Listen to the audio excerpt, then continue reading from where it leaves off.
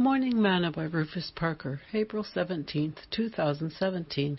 And Gideon said unto them, I would desire a request of you, that you would give me every man the earrings of his prey, for they had golden earrings, because they were Ishmaelites.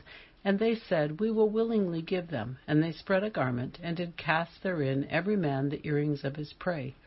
And the weight of the golden earrings that he requested was 1,700 shekels of gold, beside ornaments, and collars, and purple raiment that was on the kings of Midian, and beside the chains that were about their camels' necks.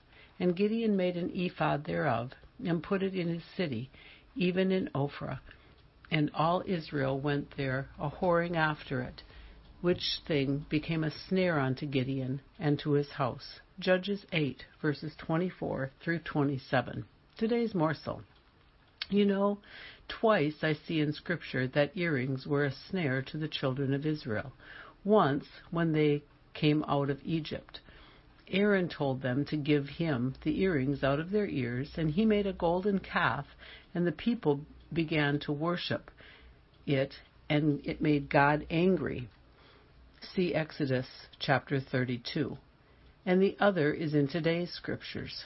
After God worked such great victory through Gideon, he now requested that the people give him golden earrings that they had gotten from the Ishmaelites, and he made an idol that caused the people to go a-whoring after it, and it became a snare to Gideon and his house.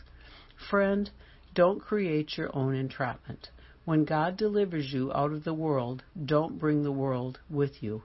It can become a snare to you and your household.